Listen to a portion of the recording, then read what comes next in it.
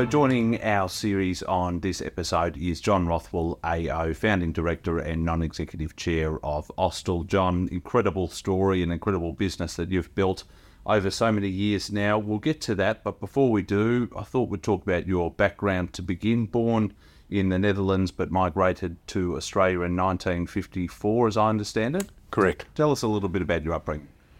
So I was 10 years old in 54. I came to what for a 10-year-old boy is a remarkable adventure country. Very simple background. Early days, there's a school with a single teacher doing all 6 grades. Played cricket on the road out the front. We didn't have enough people to make up a football team, including the girls of an age. So we had everyone in. I guess I'm sidetracking. The whole experience was remarkable. It was a very simple house. There was no electricity. The toilet was out the back in a tin shed, as you well know we do in Australia. But at that age, it was just a remarkable experience. And I took to Australian rules football really quickly. I was a tall kid, fairly active sort of kid. Couldn't speak any English when I came here, but yet I don't ever recall that. It just you learn on the way and learn quite quickly. Remarkable early days since arriving here. All the memories are good, and I love this country and always have. You sort of touched on it there, but first impressions of Australia and what was the 1950s and 60s, obviously a very different place today, but tell us about some of those early experiences during school. You mentioned playing football, but tell us a little bit about the latter stage of your schooling career. Yeah, so I didn't do a lot of that schooling. We were a migrant family, 6 children in the family. There were 2 reasons why I didn't do a lot of schooling. One is it suited me because I wanted to be a man. I didn't want to be at school. Secondly, it kind of suited my parents, I think, to have everyone earning rather than being at school. But I guess to try and answer your question more accurately, first up, it was a very primitive lifestyle early days. It was a 2-mile walk to school, barefooted. The first car we had was a 1936 canvas top Ford V8. My father was just a labouring type guy, worked in the railway and did other stuff. So that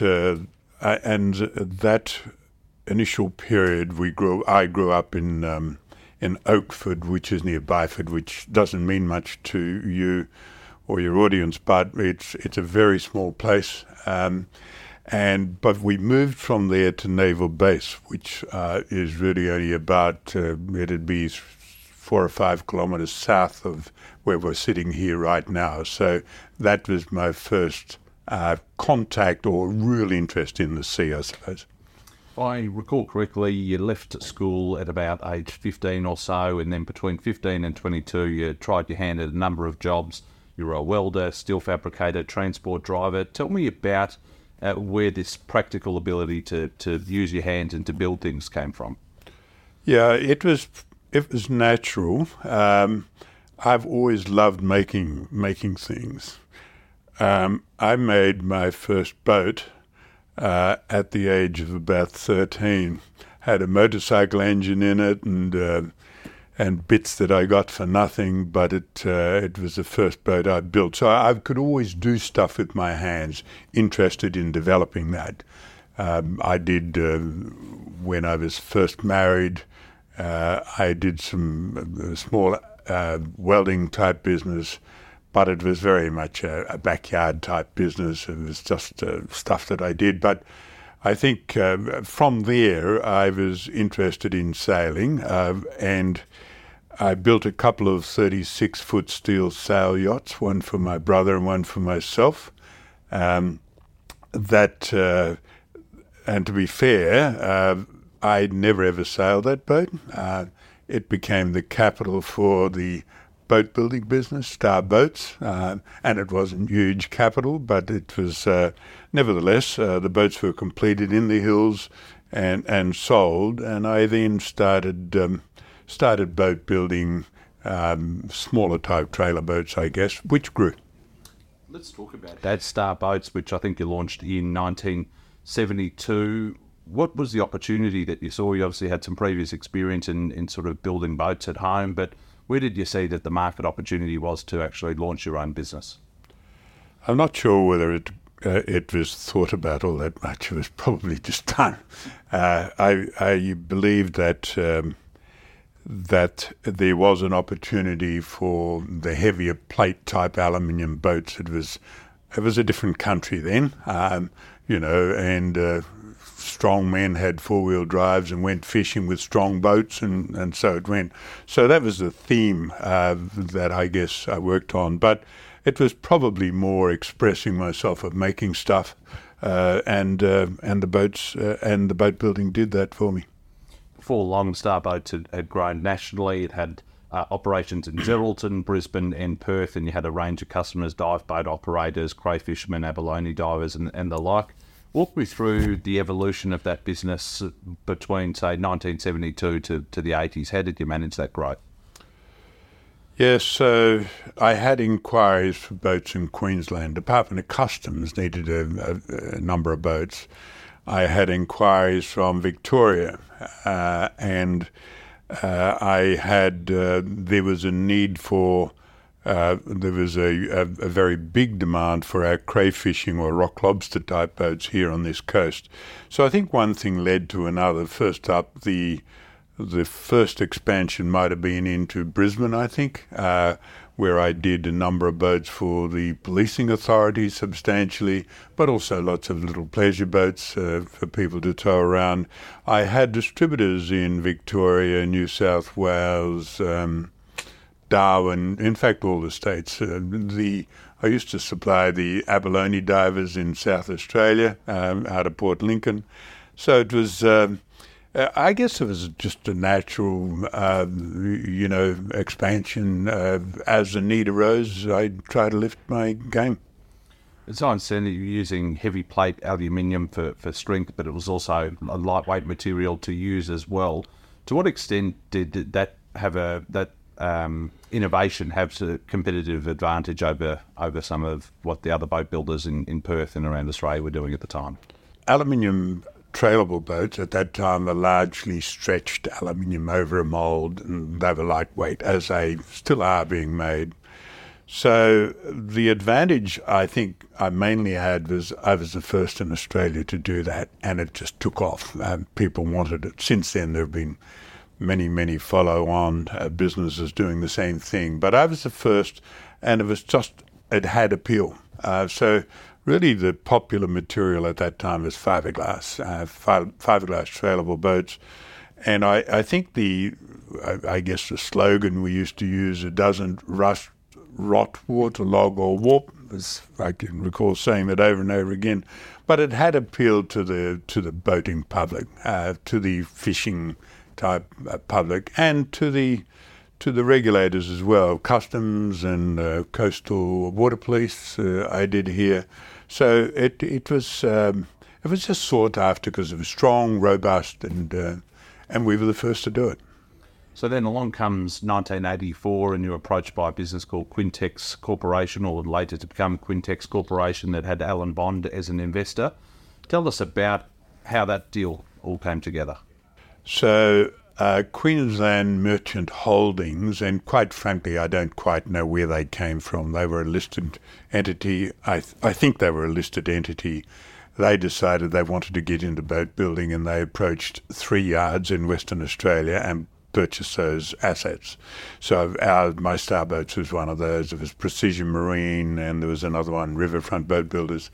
So Queensland Merchant Holdings didn't seem to be a very robust business. I don't think it had a lot of, I don't think it was a very strong business. It was taken over by Quintex. So really it was, if we skip over Queensland Merchant Holdings, it became Quintex who had the interest. Now, I then had to, as part of the sales contract, I had to work for them for a period of time. So I had a contract for 2.5 years to work. Initially, I managed their aluminium boat production. Then I became international marketing guy for the aluminium boats, so I traveled to different places that we'd sold to, Middle East and so forth. But in essence, and I think I can say that comfortably now, Quintex wasn't a very well-run business either. So it was very strange to someone like myself that was very hands-on and made everything work, or wanted to make everything work. So I guess if I keep going on that track, it was clear they weren't going to make it. I had worked out my contract for the 2.5 years. I had absolutely rejected any non-compete clause beyond the time I served, so I could go back into business making boats. And at that time, Quintex weren't looking good. I took 12 months off to try and make sure there was no allegation of, my stealing their business. They were on a slide, and I then invited 4 initially of my ex-employees, young blokes that were hands-on boat builders, to come and join me. One of those dropped off after a short period of time, but the other 3 stayed with me, and I'll go back one. I invited them around to my house one day on a Sunday, and I said, "Hey guys, I think we ought to be building boats, and you guys are invited if you want to join me." And it was as casual as that. So I had a vision that China was a substantial potential market for us, so they joined me. Wasn't a lot of capital. Paid up capital was $200,000. So it was. But I always felt that it wasn't about capital. It was about can-do attitude and so forth. And we did very well. They were great young guys. If I give you some dimension to that, the oldest of those was 28. The youngest was 23, and I was 44. So very much a young team, but it was an attitude of, we're going to do this, and nothing's going to get in our way.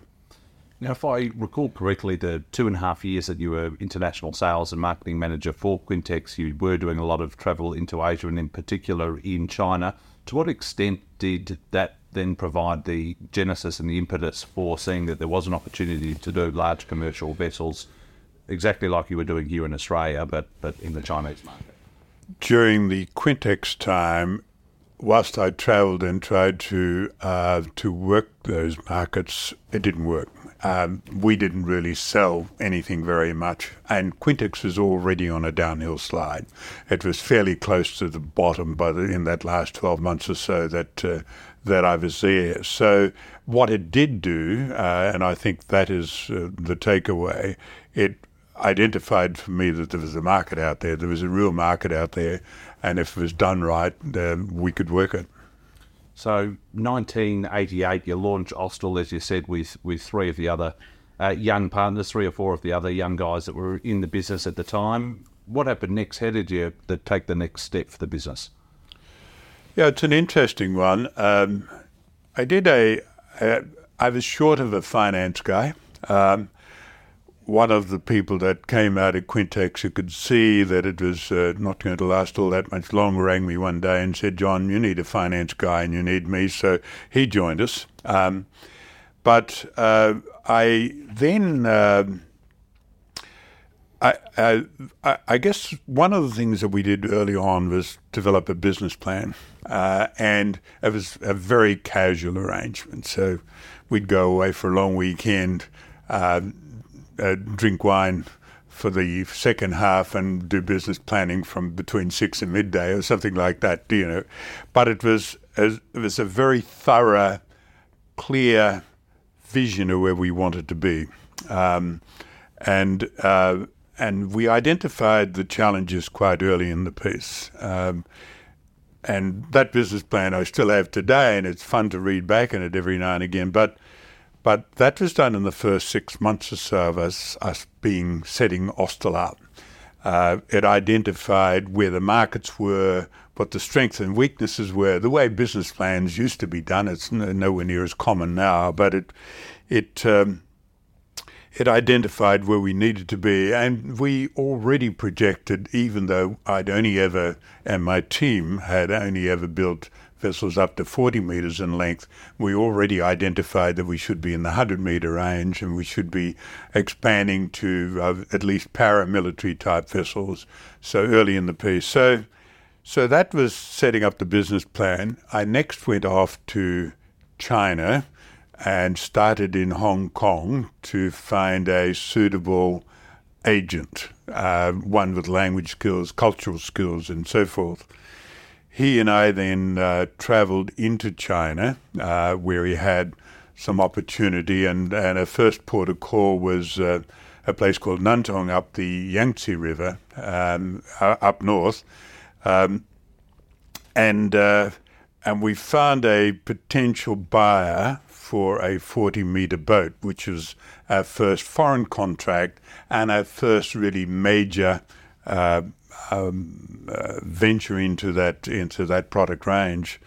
And I think that was a phenomenal experience for me. It was a great learning experience. I'll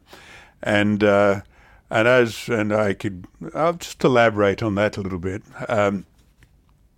So I think as an Australian and a regular sort of the way we do business, I assume that if I had the right specification, a good price with not too much fat in it, but leaving little profit for us, they ought to be happy with that. But it didn't work out that way. It was like the negotiation took 9 days, and it was a room full of people, one person negotiating, the head of the company. But it was like a show almost. It was just, and this thing went on, and then we'd close for dinner and drink lots of Chinese multi, and then they'd want to go back and do another session. But I guess what I learnt was really harsh lessons that today we would say elementary. The first thing they did was they fought me about the price of the vessel that I'd submitted. So we got to something that I thought I could live with. They then started on the specification. The specification went up. The price had been determined foolishly. I got to the end of that, something I could live with. They then started on the contractual terms. So I guess my lesson has been get all those other things out of the road before you start talking about money. But nevertheless, the contract was signed. It was subject to a form of soft loan out of Australia. The Australian government was providing a soft loan. The contract was signed, and I'll just stay with that one for a moment because it's quite interesting. The Tiananmen Square problem happened, and we'd signed our contract. The government had agreed to the loan. The government froze it and said, China is no longer a friend. We can't proceed with it. So it was fairly unfortunate. Nevertheless, China somehow redeemed itself. Political bridges were built, and we were able to complete that vessel. And we did make some money.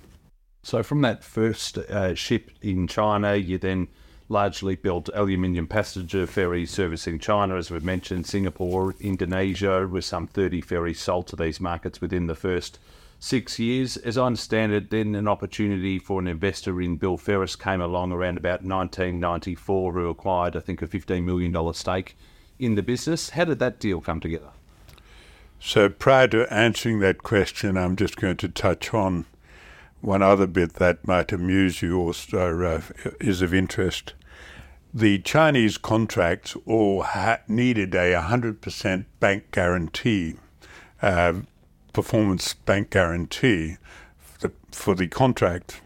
Now, I wouldn't have been worth $1 million back in those days, and the vessels we were selling were $5 million US. So to get 100% guarantee was fairly difficult.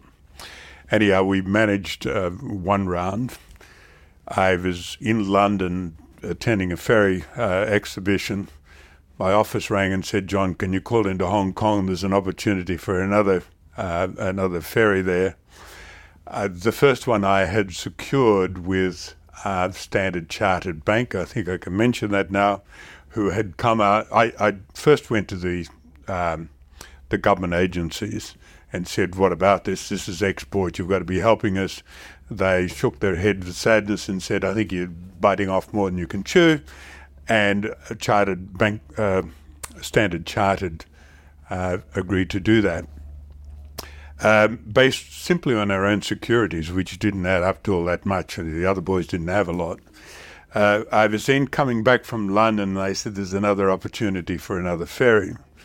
So I signed a contract for a second one in Hong Kong, and I thought, you've got to be the world's greatest optimist. You've just got a $5 million bank guarantee out of Standard Chartered, and I'd signed it subject to that guarantee being provided.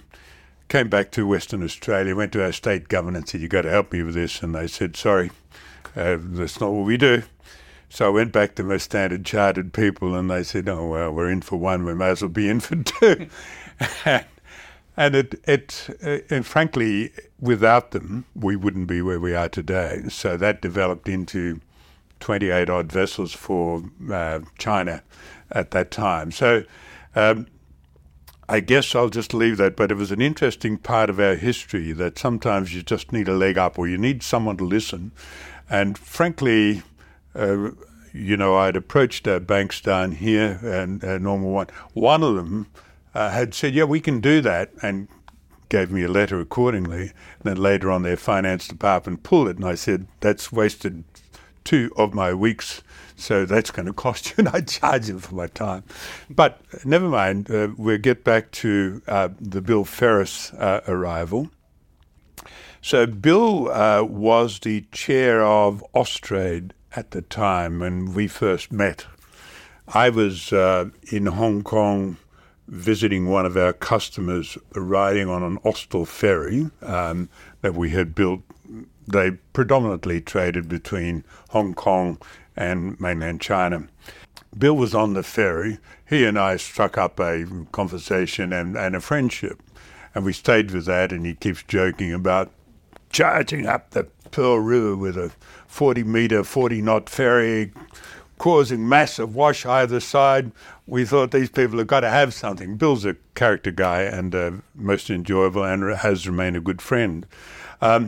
So Bill was, nevertheless, he had an organisation called Australian Mezzanine Investment, and they were just, as the description is, they were mezzanine investors. So in our case, when we achieved successes, we were approached by a number of different mezzanine-type investors wanting a piece of that. And I kept thinking, do we really need a banker on board, But I enjoyed Bill, and I respected his skills, his intelligence, and his ethics. So we finally came to agreement that he would get 30% of Austal for $15 million, I think the number was. Now, issue was, of course, we'd started off with 200,000, so not too far up the track, 30% became 15 million, so you can see it had increased in value a fair bit during that initial period. Bill was a great board member. He had a joint investor, a fellow out of Hong Kong, a British guy. Both of those joined my board, and I think the value I got from them was it prepared me for much more for a listed company. It prepared me for a different business, if you know what I mean. They had far greater professional skills than what I had. Bill was he was always in business. He came out of Harvard. He did a Harvard education, but a good guy, knew what he was on about. So really good, solid business board member. Of course, being a mezzanine investor, he had an exit plan. And I guess, no, I'll just go back one. The reason for accepting it was we had enough cash. We didn't need cash, but I didn't have any growth money. We needed to be able to do the large ferries, and we were sailing by the seat of our pants, as the saying used to go. So we brought Bill in. Then while he was on board, and I seem to think that might have been for about 3 years or thereabouts, again, he wanted to think about exiting, at least his investment. He stayed on for a little while as a board member, but at least his investment. And I was again in a situation where we had enough money to buy him out, but I didn't really want to do that. We would have been left cashless again. So we then considered, should we list, should we not list? And that was probably a difficult decision for me. Nevertheless, that's what we did, raised more capital, and since then the story has become Austal as you know it today, or at least the genesis of Austal as you see it today. Before we get into the listing in 1998, I want to get an understanding as to building relationships. You were so prolific in terms of finding new customers in Asia originally, and then you pivoted to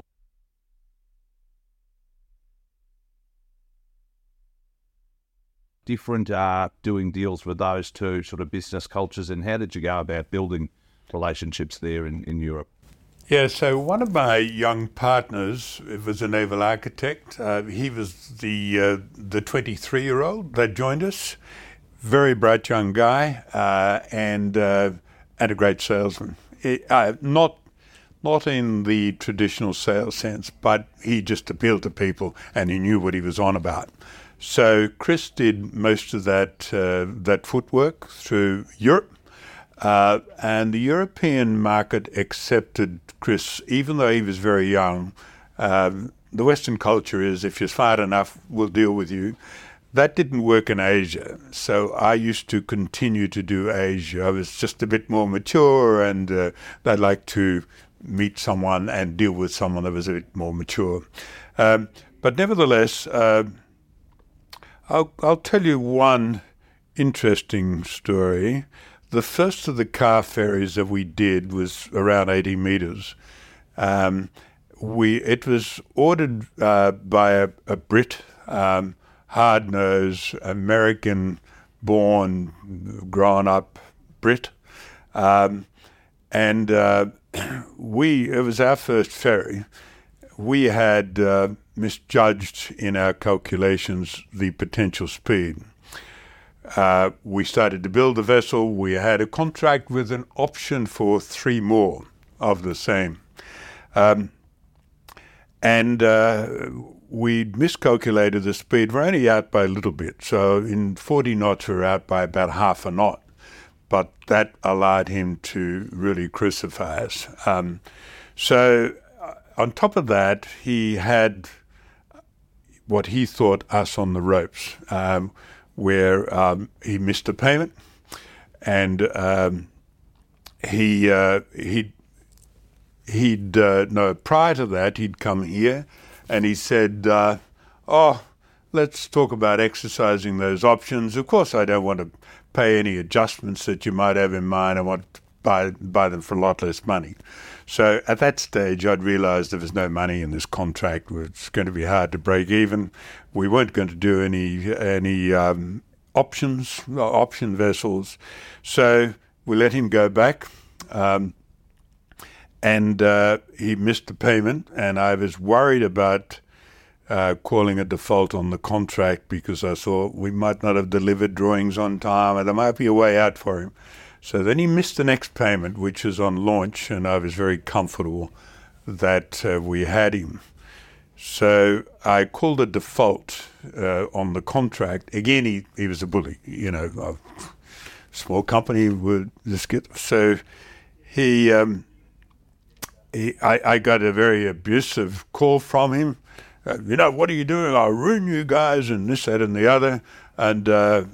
And he, in the end, I had Chris chase the world to see whether there was a buyer for it. He found a potential one with Danish Rail in Denmark. As I've said, the speed shortfall was only about half a knot. It wasn't serious, but it was enough for him to hold a gun to our head. So I rang him one day and I said, James is his name, and I won't bore you with the rest of his name because he was well known in the UK. But I said, James, I don't know whether you're getting your advice, but if you want to just proceed with this cancellation of the contract, we'll just give you back your money, as are the terms of the contract. If you don't, though, if you don't want to agree, we'll go into a long battle. You're going to lose this. You're getting bad advice. You're going to lose this, and you'll end up nowhere. So we cancelled the contract. We sold the vessel to the Danes. We had a very angry bully at the other end, and we made an extra $3 million of money. So a bit of fun. Business is like that. There are moments. But where were we? You talked about how did they get this spread through Europe. That was certainly the first large ferry that went into Europe. We then did one in Germany, and I think Chris would have been responsible for making the contacts. I travelled with him from time to time if it needed a little bit of image, but he was very capable in his own right. So that developed, that was Europe. Asia, we did Japan. I had an agent in Japan, although that never resulted in many orders. China, you've heard the story, that just kept happening. And we did an occasional one, there was one to Singapore and so forth. I think the next big change was the US, if you want me to lead into that right now. So we had I'll just, let me go back to R&D money. We had a fellow here, a naval arc, who said, John, these catamarans, twin hull boats that you're building are nowhere near as good as a trimaran. You need to give me a couple of years and some money and I'll develop a trimaran for you. And we gave him that money and we let him go, locked himself away. We built the first one of those for Canary Islands, a large 127-metre, 350-car, 40-knot trimaran. The Americans had some interest in that, and they sent a small group of Navy people down to charter it and ride on the vessel. And so then I'll get back to the other bit, which is US Navy also invited me to attend a workshop they were having in Washington, D.C., at a research facility called Carderock. And the mission was a 3-day workshop on how could high-speed vessels help U.S. Navy. Their preference was to have something that was, could have a range of 5,000 nautical mile to get across the Pacific or the Atlantic. They wanted to do up to 100 knots of speed and have up to 10,000 tons of cargo. It was never going to happen, but it was nevertheless, sometimes you've got to move the goalposts. What I was quietly confident of, that the large passenger catamarans that we're doing in Australia for Europe predominantly would work as a fast freighter, in theatre type freighter for US Navy. Had to take a bit of a punt. On top of that, we weren't able to produce commercial ferries for the US market outside of the United States. They've got something called the Jones Act, which does many things, but it prohibits foreign-built ships from operating on domestic routes within the US. So I figured we ought to be in the US, and I was taking a punt that Navy would sooner or later get around to these high-speed freighters, if you like, in-theatre freighters. So I traveled around the US for a bit. I thought if we were going to be in the US, dealing with US defense or military, we'd need to be a little bit American. So I looked for a equity partner, only from the perspective of the right profile in the US. So I traveled all around the US and looked at all the shipyards and finally found a suitable partner in Mobile, Alabama, which is where we are at the moment. I guess just in case I forget to say it, they remained our partner for a period of time until we got our own credibility and we bought the shares back. But nevertheless, they were our partners to start off with. Then we had that trimaran that I talked to you about in the Canary Islands that Navy were interested in. So General Dynamics, which you would know of, it's a large organization, approached us and said, you know, you don't have security clearance in the United States, so you can't build warships. You've got a design that Navy's interested in. Navy had come out of an attack on the USS Cole in Yemen, where a bomb-laden speedboat had run into the side of a destroyer and sunk the ship. So they started to rethink their high-speed ability in littoral, if you like, coastal areas up to 1,000 mile offshore. So we teamed up with General Dynamics to bid for these new warfighting vessels to do that littoral area, which was called the LCS, Littoral Combat Ship. So we competed with a number of bidders to win that contract, and in the final round it was two. It was Lockheed Martin on one side and General Dynamics with the Austal one on the other side.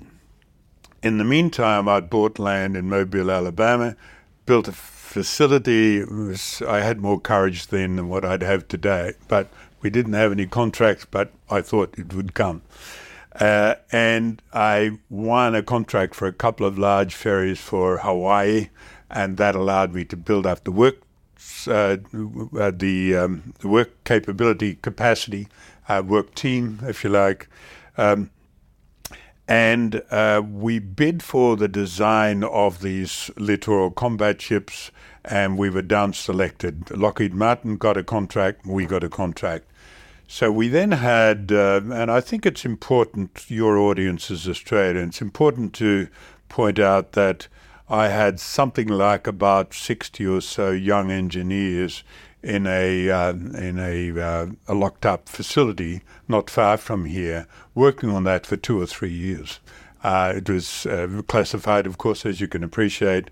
Nevertheless, all that design work was done here in Australia by young Australian engineers. So we were then asked to bid for real ships.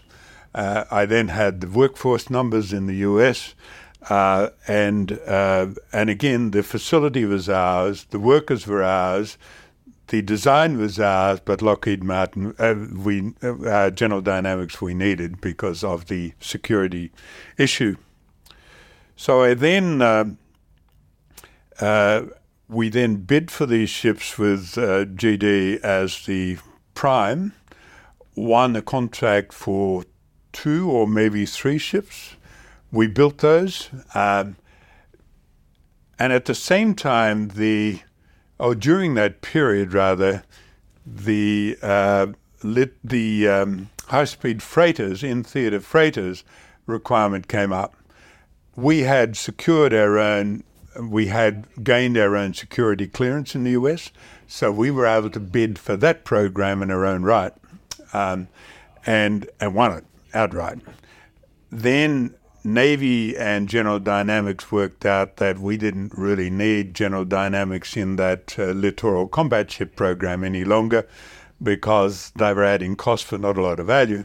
And the next contract for LCSs, we won our own right. So collectively, and I'm getting to a final point, and I'm sorry it's been a monologue, but we collectively we've almost completed our 19th littoral combat ship, and we're about to deliver our 15th of these freighters called EPFs.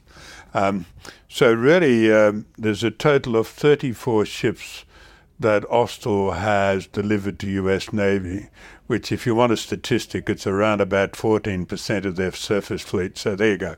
But not by way of tonnage, only by way of numbers of ships. It does raise a good point because obviously Austal is such a successful Australian owned and operated company, but it's sort of historically known just for doing the Navy ships, but it's also its history is deeply rooted in commercial passenger vessels and ferries and that sort of thing.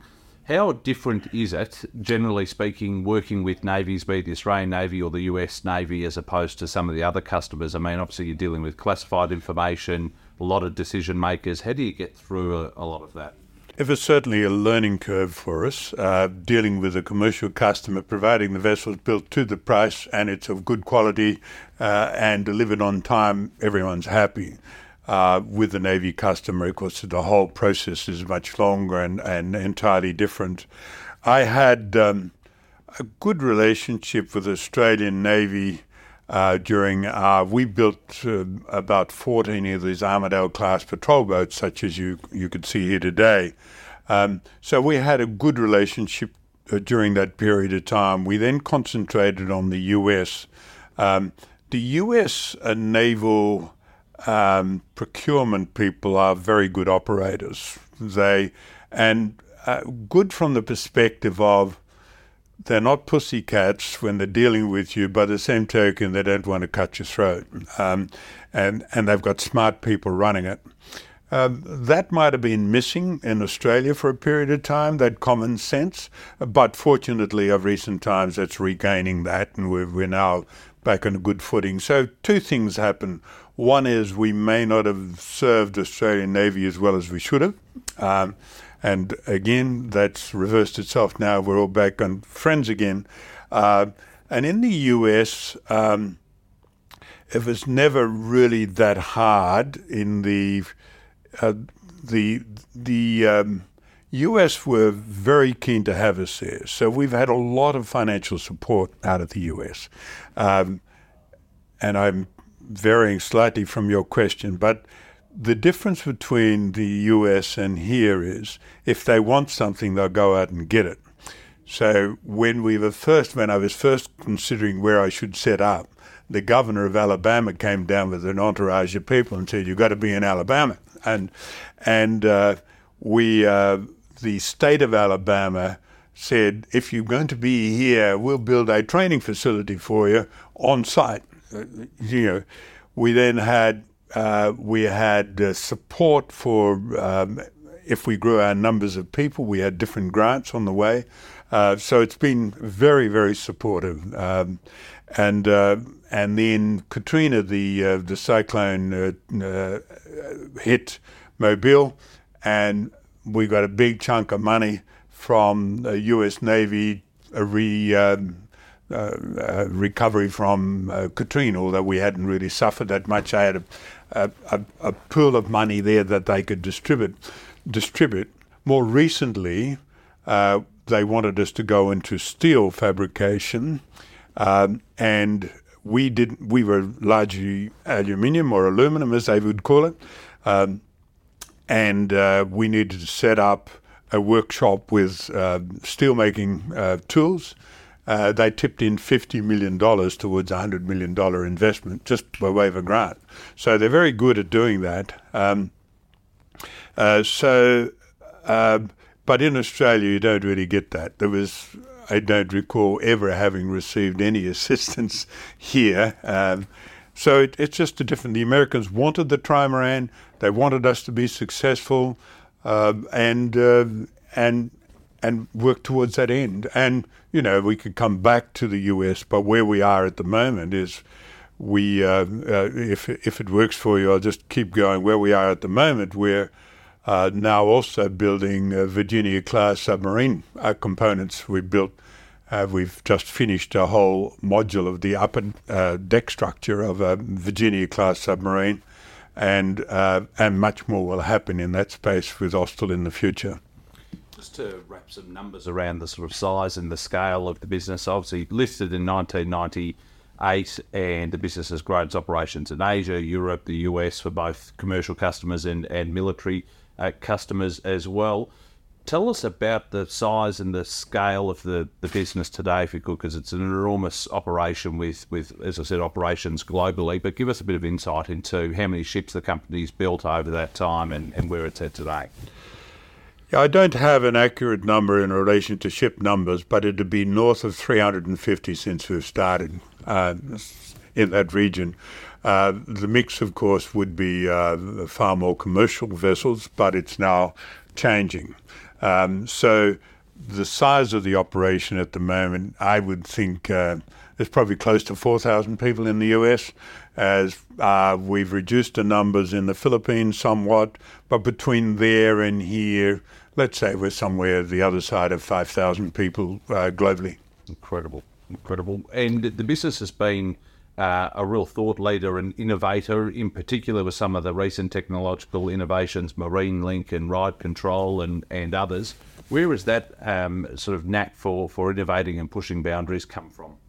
Yeah, again, it was part of our business model, or if you like, our business planning right from the start. We employed very smart naval architects here, and we still do.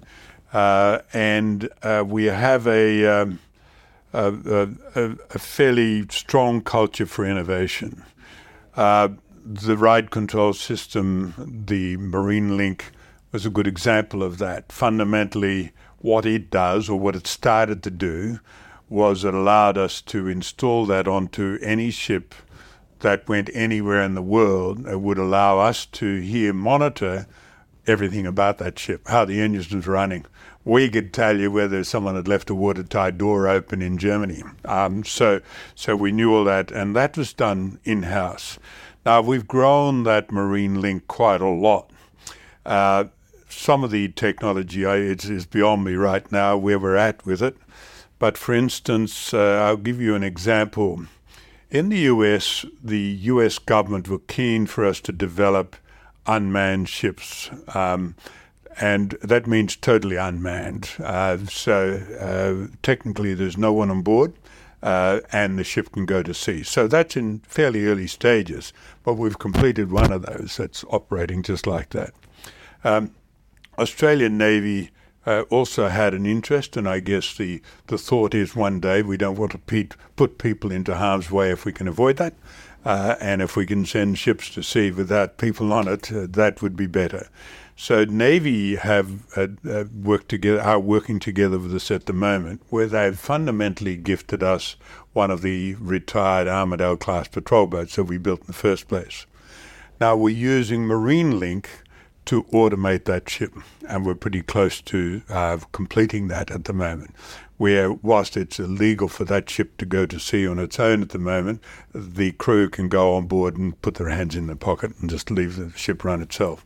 So again, MarineLink was the foundation for that development, which is funded partly by Navy and part by us. Innovation, or if you like, an R&D culture has been in existence since we first started. What have been the key ingredients when you look back at the Austal journey that have made the business so successful? First up, we'll talk about the people side of it. I don't think I, by nature, and so with my early partners, had any thought that there was anything we couldn't do. We very much had a can-do attitude. We're very determined to be successful, and we were very determined to be good at it. So then from there on, it became, when I first went to China, I saw Swedish-built ferries and assumed we could do them much better than that, and we did lots of them. I saw Tasmania, again, let's not get too specific in this, but Tasmania had built a large vehicle ferry, and whilst it was good, I still felt we could do better and reach the market, more of the market. So it was that we were very determined to do better. We also had that innovative culture, which is if we don't stay ahead of the game, someone will catch up. So we just need to keep developing product. So why successful? Certainly, if I look at the big game changers, was certainly the trimaran. They've become all the warships. And they didn't really take off in a big way as a commercial ferry, because the requirement wasn't quite the same as what it is. It's probably more suitable for military stuff. Vessel can keep its speed up in bigger seas, and perhaps that doesn't often matter quite so much for a commercial ferry. but the development of the trimaran was a really big part of it. The Canary Islands operator now has 3 ships operating almost identical, and we've got one running across the English Channel and so forth. But I don't know whether I've answered your question, but the success has been, for a number of reasons, certainly our attitude towards what we should be doing, not allowing any barriers to be put in our way, or if you like, no barriers in our minds. We moved them out of the road as they came up. So I often get asked, "How did you do this US thing?" Oh, I forgot to add one part to that. We built a high-speed ferry, and it was chartered by the U.S. Marines in Okinawa. And that also helped our profile with the U.S. Navy. I'd failed to tell you that earlier in the whole mix. But, of course, that also demonstrated to the U.S. that it was a very suitable vessel for military use for largely, they carry tanks, and they have helicopter landing ability and hangars on board the vessel and so forth. But, yeah, it's a combination of many things that allowed us to get to where we are. And then in terms of your professional career and your professional journey, founding director, chief executive officer, and then you've served as non-executive chair, I think, since around about 2008.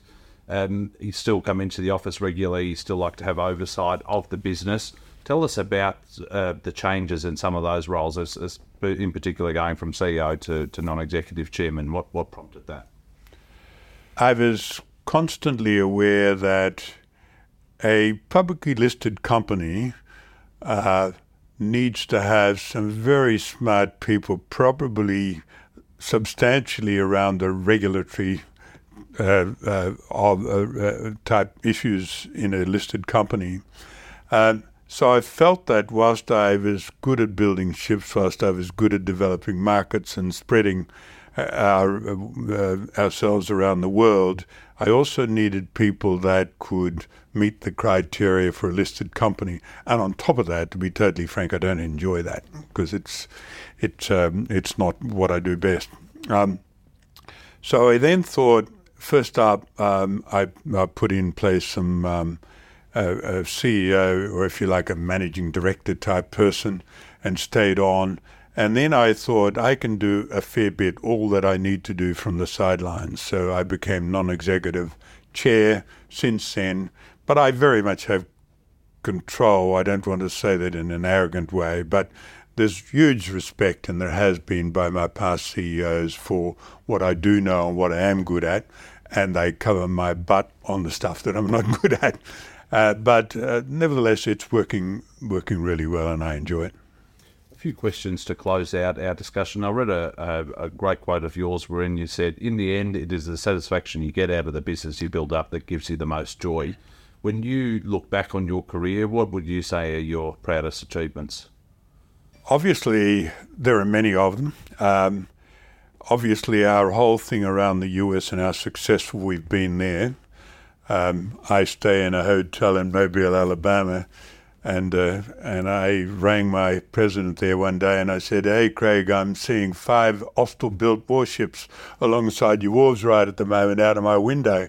Can you send a drone up and take a picture?" Because I wanted it. But they're private and really proud moments. I think I could list many of them. The first vessel into China, of course, was really important to us. I think the pinnacle was only last year, the middle of last year. To think that during Scott Morrison's period, and we had Trump at the other end, Trump promised Morrison that as Trump had an Aussie company building warships for the U.S. Navy, he was going to name one USS Canberra by way of a bit of diplomacy, I guess. They then not only decided to name one USS Canberra, they then determined that that ship ought to be commissioned in Australia. Now, just think about this. It is the first time in American history that a U.S. warship has ever been commissioned outside of the U.S.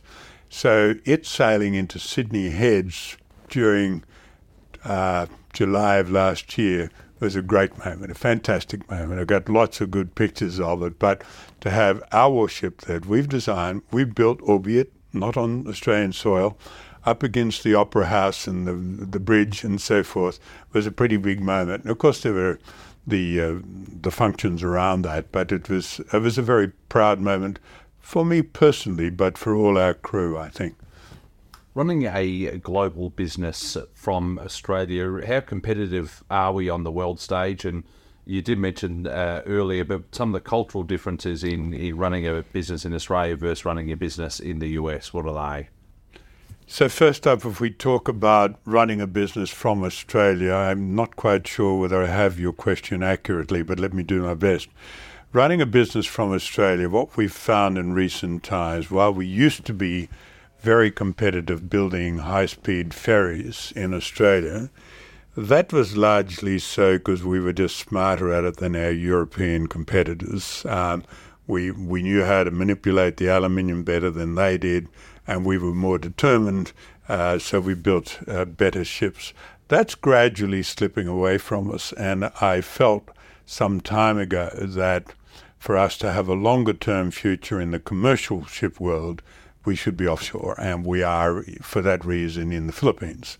We've got a good operation there, and we built a couple of the really big ones in the Philippines that's working really well. At the same time, that decision was made. I and others made a decision we should be focusing on military ships in Australia. That's largely where we are at the moment.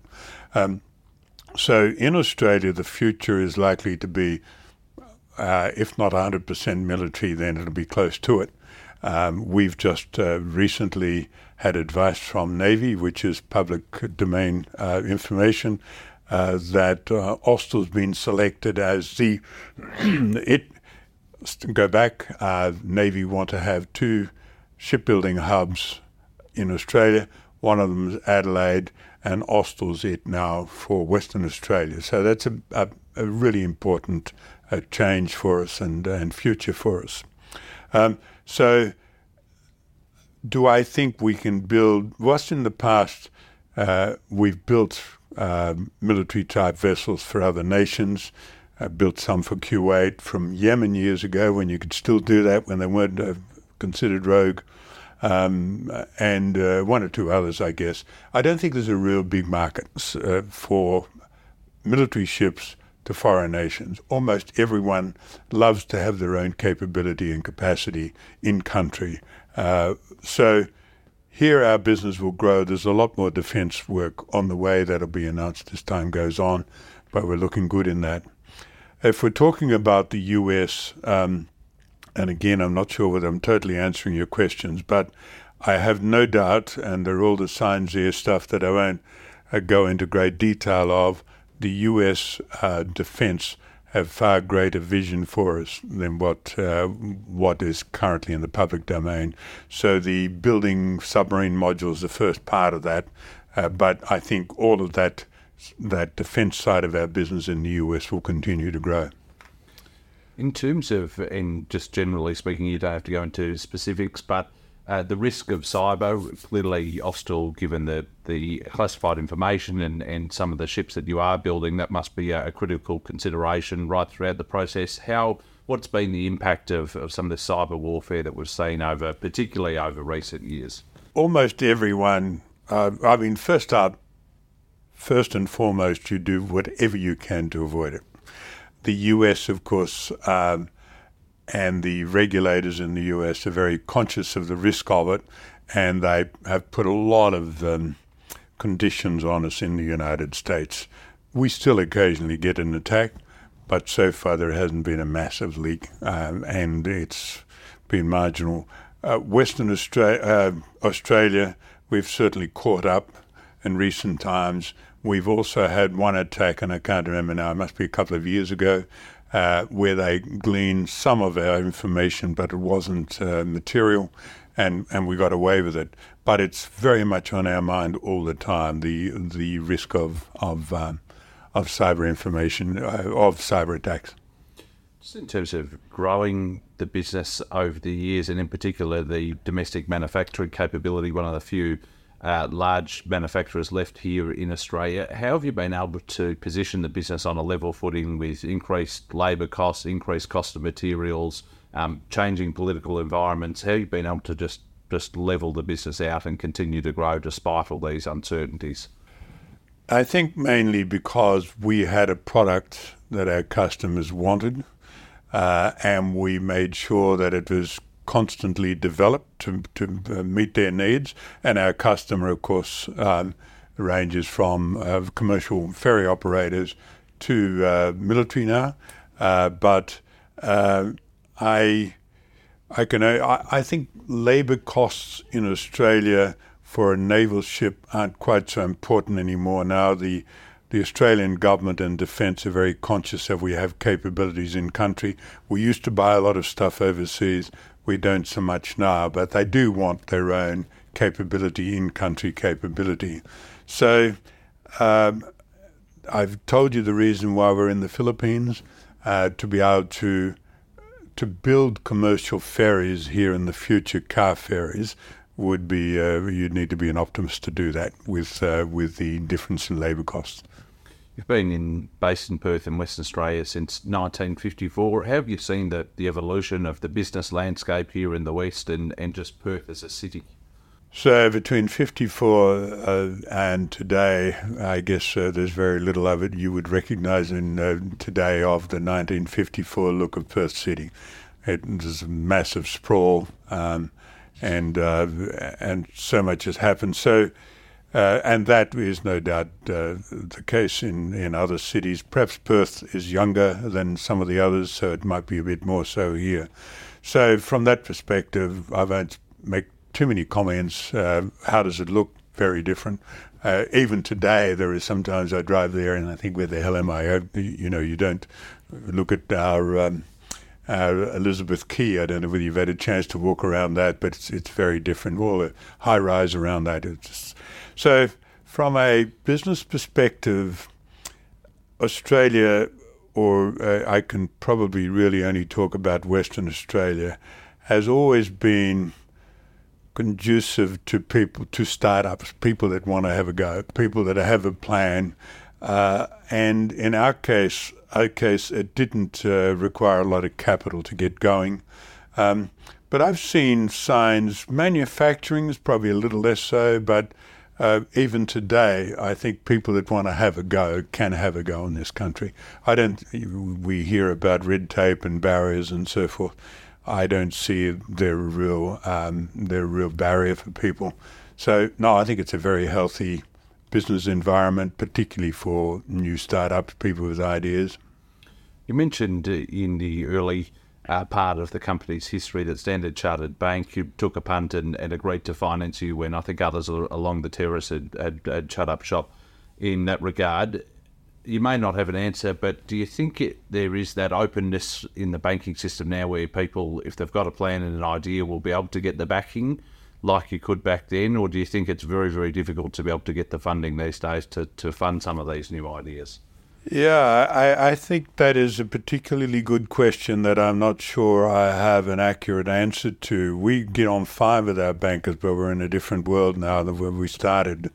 It was certainly, I'm not even sure whether Standard Chartered are in Perth at the moment. We'll assume they are, but I'm not sure that if you knocked on their door now with the same question as we had for them, that you'd get the same answer.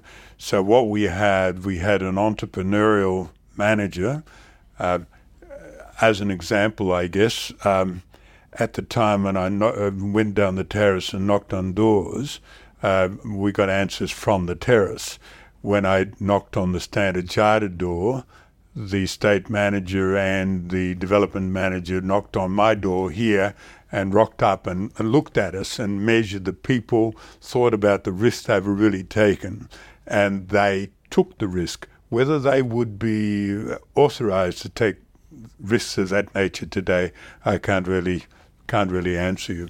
Startups do seem to get going, but I think they're more often funded by private funding. through mezzanines and so forth. What have you learned throughout your career, both professionally and personally? I'm repeating myself, but I thought without barriers, and it's worked for me. And so would I do that any different now? I'm not as courageous as I would have been back then, but you are when you're 45 years old. It's a different world. I think I've learnt that business is not very difficult. It's not difficult at all, and that almost sounds arrogant, but just if things look complicated, simplify them. And get it so that you clearly understand what you need to know and go for it. But you need determination, so you need some clear vision. I'll just throw a wild one in. Years ago, I was invited by, I don't even know whether it was Standard Chartered, it was one of the banks, to be the Australian representative in Singapore, where they were having a little love-in. There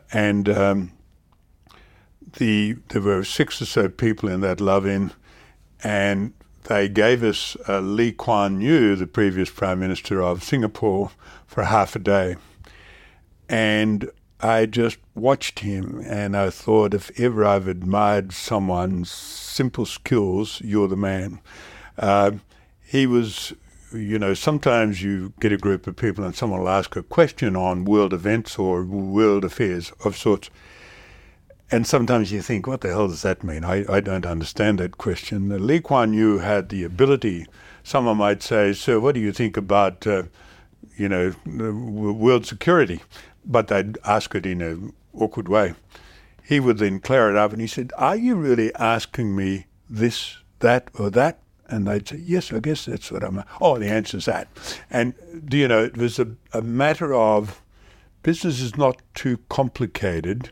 Don't allow anyone to make it complicated, and fight bureaucracy with a vengeance. That's been one that I've had... I've always preached. It'll be on my pinboard over there. But bureaucracy can kill a business. So and of course there's a level of that necessary as you get into the listed company space. You can't avoid that. But nevertheless, whatever you can avoid internally, don't do it. A final question, what's next for John Rothwell AO? I know you spend a lot of your leisure time on boats and scuba diving and diving and the like, but what's next that you still want to achieve, or have you done it all? No, I haven't done it all. This place is not quite finished. I think we've got a few things to sort out right at the moment. So I haven't actually worked out a stop date. I've just determined that when I think there's nothing much more that I can do for it, I'll get off. Or alternatively, I get too silly. You get beyond 80 and you've got to start looking at yourself carefully, right? But beyond that, I have a range of interests. I do a fair bit philanthropically, so there's quite a lot of research, medical-type research that goes on. I have, and the day's too short to talk about it, but I have an interest in how Australia's handled its Indigenous-type issues, and I'd like to think about that more and see whether I can assist in some way. And with that, as much boating and diving as I can fit in. John, it's been a pleasure. Thanks for your time. Thank you for being here.